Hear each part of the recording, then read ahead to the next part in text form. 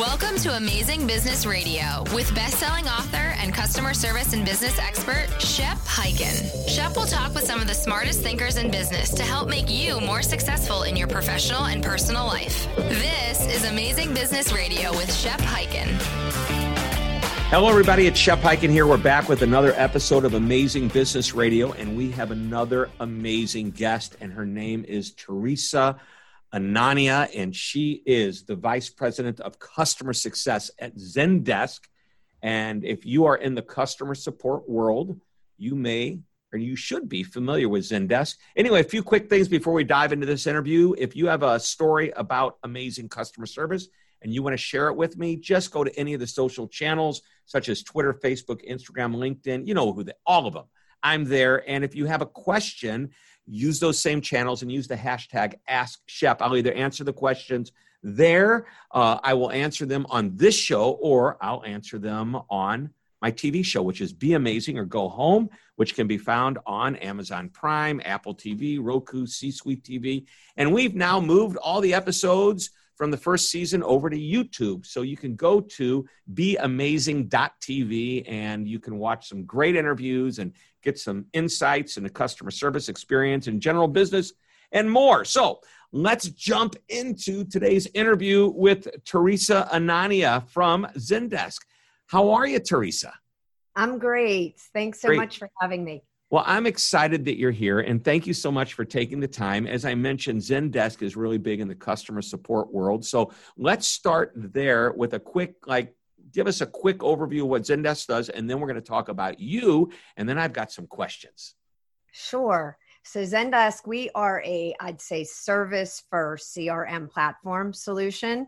So think of anyone that is trying to have a great customer experience. Our technology helps them enable that, whether it's the support area, services, even sales, and even internal IT departments, HR departments. We have like 4,000 employees in 16, 17 offices worldwide, about 165,000 customers in about 160 countries. So what I'm excited about is we deliver the very thing that I'm trying to build at Zendesk, which is a great customer experience. I love it. I love it. And Teresa, your background, you've been in this business, even though you don't look it. And by the way, we're doing an audio interview, but I get the privilege of a video. You look much younger than your experience would indicate. See, that's a compliment. That is, I take it. Thank you. And it's sincere, believe it or not. It really is. So your background, you prior to Zendesk, you were with Autodesk. Yep. That is. And you've been in the, for lack of a better term, customer success world for quite a while. I have. So I think when I got started in the product management area at Autodesk and even in sales and then later in marketing, I really got excited about pulling it all together and getting involved in the one place that brings it together and requires that cross-functional alignment, and it's customer success. So at the time at Autodesk, we were building out an entire new business model to move from an on-prem environment where our customers kind of paid up front and just had that typical box solution to a subscription business. And so I helped build that practice at Autodesk. And now I'm really excited about, shifting in my career to a very high growth company like Zendesk and tying it all together from the top of our customer pyramid, our most important enterprise customers. How do we drive that engagement even at scale? So it's been really exciting. I'd say onboarding at a company, new employee at, in the midst of COVID has been quite an interesting way to onboard, but it's been great. Yeah. Wow. So how long have you been at Zendesk? It's been about 6.5 months. Wow. So, I mean, yeah, you were right there. And who would have ever thought that this would have happened to you? This is crazy, isn't it? It really is. And I want to talk about success versus service in a moment, but just the point, and I want to get into this eventually so our listeners can know what's coming up. I want to talk to you about what's changed in the customer support world as a result of COVID-19. I know there's a radical increase of customers trying to connect not just with service, but human beings in service, which is stressing certain companies out, especially in industries like hospitality, hotels, the airlines, all the people wanting to cancel their reservations. It's the stats and facts that I've been reading is that there's almost 40% increase where customers would normally go to alternative channels, like maybe a website, try to find a video, knowledge base. They're now saying, I want to talk to a human being. So I want to talk to you about that. But first, customer success is not customer service, but they are very closely intertwined. Talk to us about the difference. Yeah, so I feel like they are both critical parts of the customer experience and really are more on the success side, probably a proactive kind of outreach that you attempt to do to make sure customers are onboarding, fast time to value, getting high value out of the solution, achieving that ROI. If we're doing a super great job, we should be creating an experience that is often self-serve and intuitive and also helpful enough that we should be able to minimize some of the need for reactive customer service. Nonetheless, service overall, even when customers are reaching out, asking how to, and I need help, we got to provide that great customer experience. So that's what is really cementing the two together. Yeah. So essentially, if I decide I want to onboard with your company, I'm a customer, I decide I want to use your product, you're going to bring me on board. And what you're going to do is teach me the best way to use my product to get, I think you said quick to value. Is that quick time to value? Yeah, yep. Quick time to value, which means all of a sudden I'm seeing very quickly that I've made the right decision.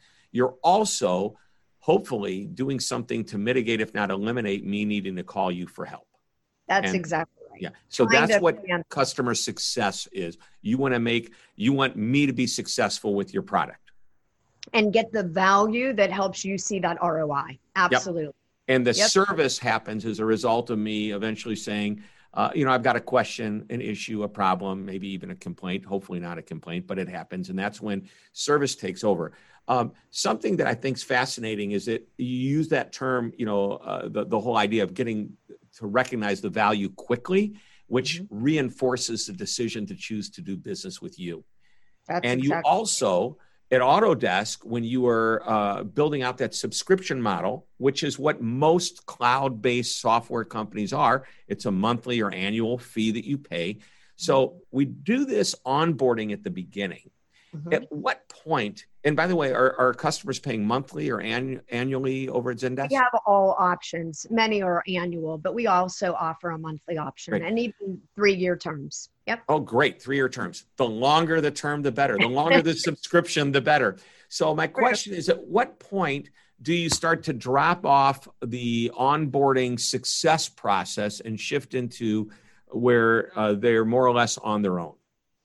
Fly, little bird. I really believe, in my point of view, we never want to leave the customer like on their own, because think of it like a maturity curve. How are they going to evolve their digitization strategy, their innovation in the company, if we're not taking them along that maturity curve of really achieving their company goals through more and more solutions that we offer?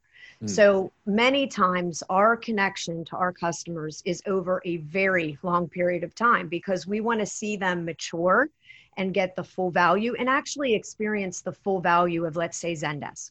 Right. And as the industry changes, you want to get them to change along with and bring them up to speed as you're growing, and not necessarily you growing, but as the capabilities and the new latest and greatest is coming down the pike. And the reason I bring that up is because so many companies, once they sell somebody something, they may onboard them at the beginning and then they let them go. Like I jokingly said, fly, little bird, fly. And then it comes time for renewal. Yep. And it's like, that's when sales has to come back in a few weeks before it's time to renew and get somebody to sign again on the dotted line. And apparently it sounds to me like your best philosophy is, let's not wait until it's time for them to renew. Let's stay in touch with them the entire way. That's exactly right. So how proactively are you about, having continual conversations with your customers to get them to feel that? The way we do it in the background, just to share a little bit about it for those of those listening that might be building this out, is we have a pretty data-driven approach to understanding, again, where is that customer in that adoption journey? How are they tracking? Are they tracking, healthy, where they're really showing that they're getting some of the key capabilities and starting to use those? Or are they looking off track? Maybe they're not getting the full utilization of all of the things that they've purchased from us. So our engagement is really about using that data to really personalize, contextualize the interactions so that we can help them, like, here's what we've seen best in class companies do like you, and you're not seeming to, leverage all of that capability. How do we help you move along that maturity curve? And that's where that true success mindset of thought leadership, best practices comes into play. Now, we do hope at the end of the day, we have earned their business for renewal, but that isn't our outcome. Our outcome is not about, are they buying with us? It's about, are they getting that value? So I would say using data and insights to help inform it, and then having those key moments of truth through that customer life cycle, and then being there for the escalations, for the service. That's, to me, kind of the whole customer journey that we desire to show up at. So I'm going to, in short, I think what you're saying is we focus on the customer first and the money comes after that. Because if we do our job, we don't have to sell them on renewal. They just can't see doing business with anyone else. It's a partnership at that point. And I use those terms very generically. Granted, you're Zendesk, very specific. You work, in that customer service and support world. But anybody doing any type of business can listen to your model and adapt it with the idea of bringing somebody on, a customer, new customer, onboarding them properly, staying with them, watching the data, watching the trends, growing with them or helping them grow with what's the latest and greatest. All right, let's take a quick break. When we come back, I want to shift gears completely, and I want to get your insights on what's happening in the general world of customer service. We are talking with Teresa Anania, the VP of Global Customer Success at Zendesk. This is Amazing Business Radio, and we will be right back. Are you ready to be amazing? Of course you are. And that's why you tune into Amazing Business Radio. If you like what you're hearing here, you're going to love my new TV show, Be Amazing or Go Home. Each episode is devoted to sharing ideas to help you be amazing in both your business and personal lives. We also feature an app or technology every week that you're going to find fascinating, and we always have at least 2 guests on the show.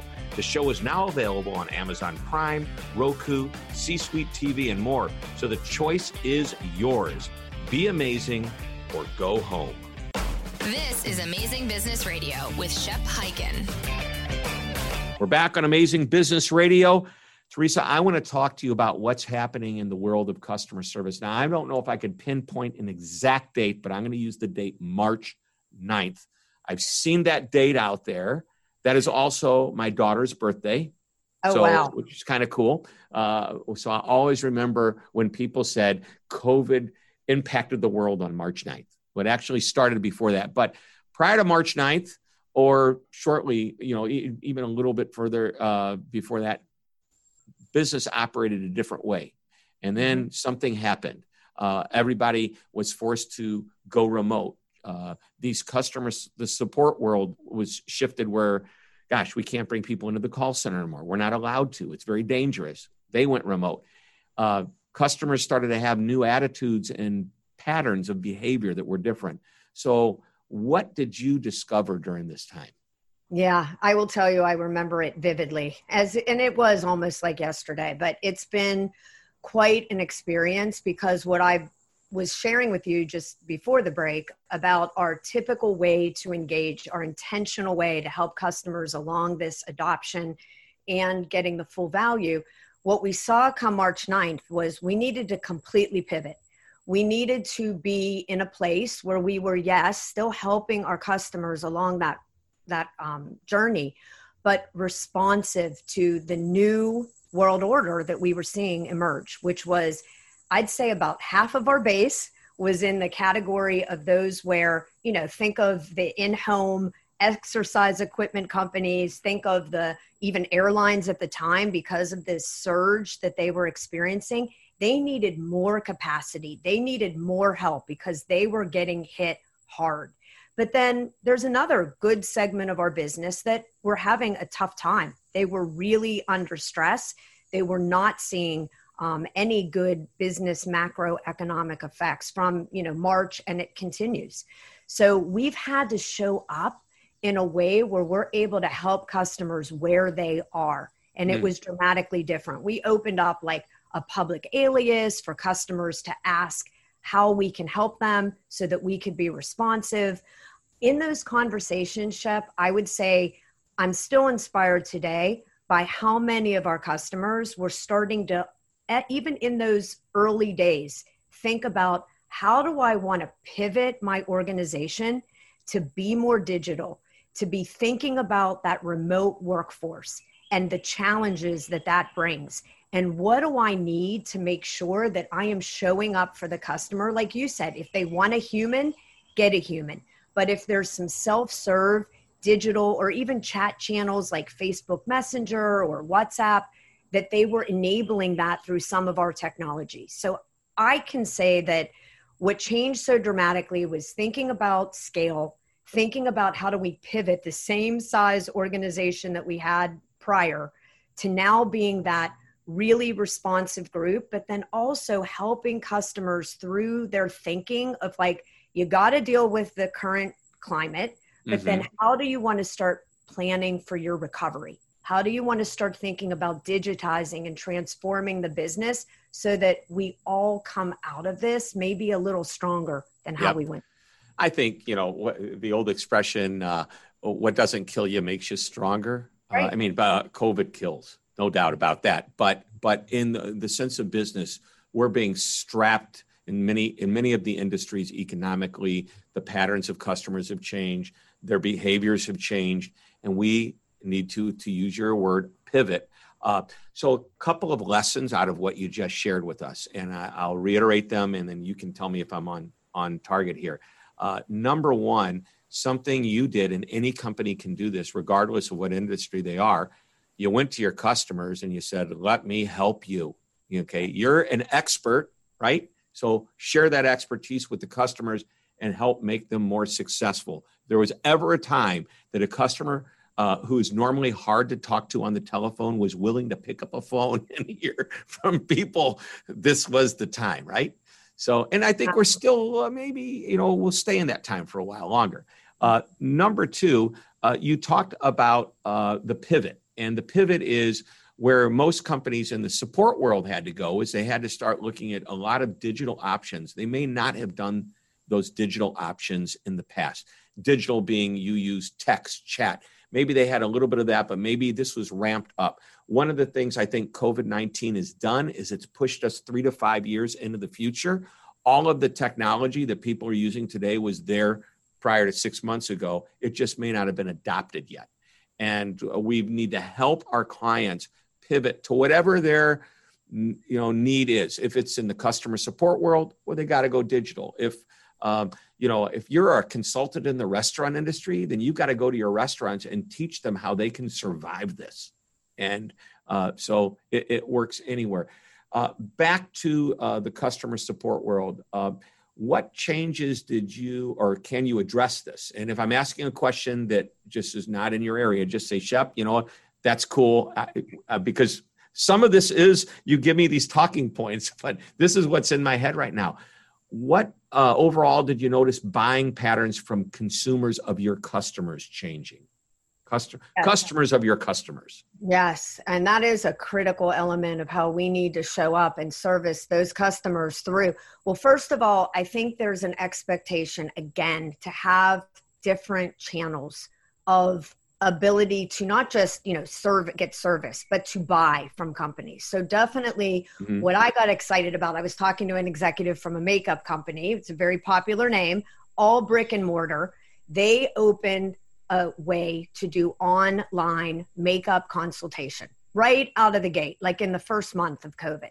So it took less than a month.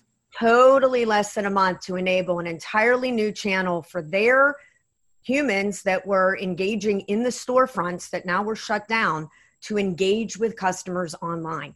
These are the kinds of things you even see it in doctors' offices, where before maybe we didn't want to set that appointment, we couldn't get to the physical office. Now we can do virtual doctor's visits. FaceTime.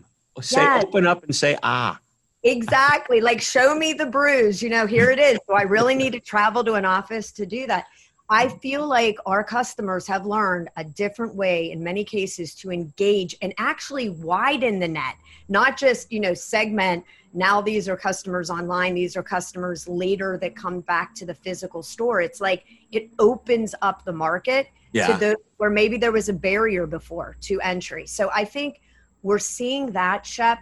I think the other thing we got to be mindful of is how do we care for our employees that are caring for the customers? And I think a lot of our customers asked us, what are we doing to ensure that our remote workforce now feels that they're being supported and can actually deliver that great customer service? And so, we've shared ideas and sessions with our customers about things we're doing. We're learning from them things they're doing, just things to help our employees feel like they're able to balance that work-life balance, because no matter what we do, that is the group that has to deliver that great customer service. And now that they're distributed, now that they're dealing with challenges in the work-life balance, how do we as a company show up and make that good for them so they deliver that great experience to the customer? So in like 60 seconds, how do you show up and help them feel good about their new situation?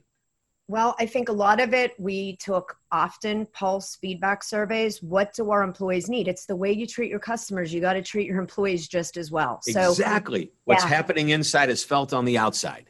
That's it. And it makes them empathic about our customers, because now, when they're engaging with customers, they're not feeling like, well, why did they come at me with some whatever emotion, or it might be from what they're coming from. They might have a lot going on in the background. So we built that empathy. We built things like Wellness Wednesdays over the time where you could take a break from Zoom and just get back to your personal needs as well as self-care. We're doing things like Flexi Fridays. We've given some stipends for employees to build some of the technology they need in their home office settings so that they feel like they have the right connections, the right way to operate. So little things like that have gone a long way. Have you made changes that you thought you were going to go back to the old way eventually, but you said, nope, this is working so well, we're going to keep it like this? Yeah, that's a great question. Well, one of them is in-office work is probably never going to be at the level that it was once before. We have really found, as many tech companies have, that we are just as productive, if not, frankly, in some cases, more productive, working remotely. So we're definitely planning to keep some of the goodness. I think another thing would be, for instance, think of a great customer advisory board for your top enterprise customers. This gives customers a way to have a voice in, let's say, the product roadmap. But if you weren't a top enterprise company, you may not have gotten that opportunity. Now we're developing executive briefings and product sessions with our mid-market and even some of our smallest customers in sessions like Zoom webinars. Yep. So we're hearing from them a lot more so than I think we would have done in the more physical setting. So I know we'll keep those ideas as well. Those are great. Great. Well, we're just about out of time. I always end our conversation with the one thing question. Is there one last nugget of information you'd like to share, an idea, or do you want to reflect back and emphasize something we've already talked about? Yeah, I would just say that I think all of us listening to our customers about what they've just gone through and being part of helping them solution, what are the ways they want to basically plan for the recovery and kind of come back out of this in a stronger place. I think digitization is going to be huge. I think using data and insights and not waiting for perfect data, realizing even things we just launched, like our enterprise, we have an Explore Enterprise that gives you great access to insights and data about how your customer support is actually performing. What are the levers to optimize? Because I think we're all recognizing that we're not going to have maybe the unlimited resources and bandwidth that we'd have before. We need to be optimizing and scaling, and using data and insights is a great way to do that. All right. Great information. Outstanding interview. That's why we call this Amazing Business Radio. We've been talking with Teresa Anania, VP of Global Customer Success at Zendesk. Thank you so much for being on the show. Thank you. It was fun. It was great. Great conversation. We'll be back next week with another interview, so please come back. And until that time, this is Shep Hyken, hoping you'll stay healthy, you'll stay sane, and that you'll always be amazing. This podcast is a part of the C-Suite Radio Network. For more top business podcasts, visit c-suiteradio.com.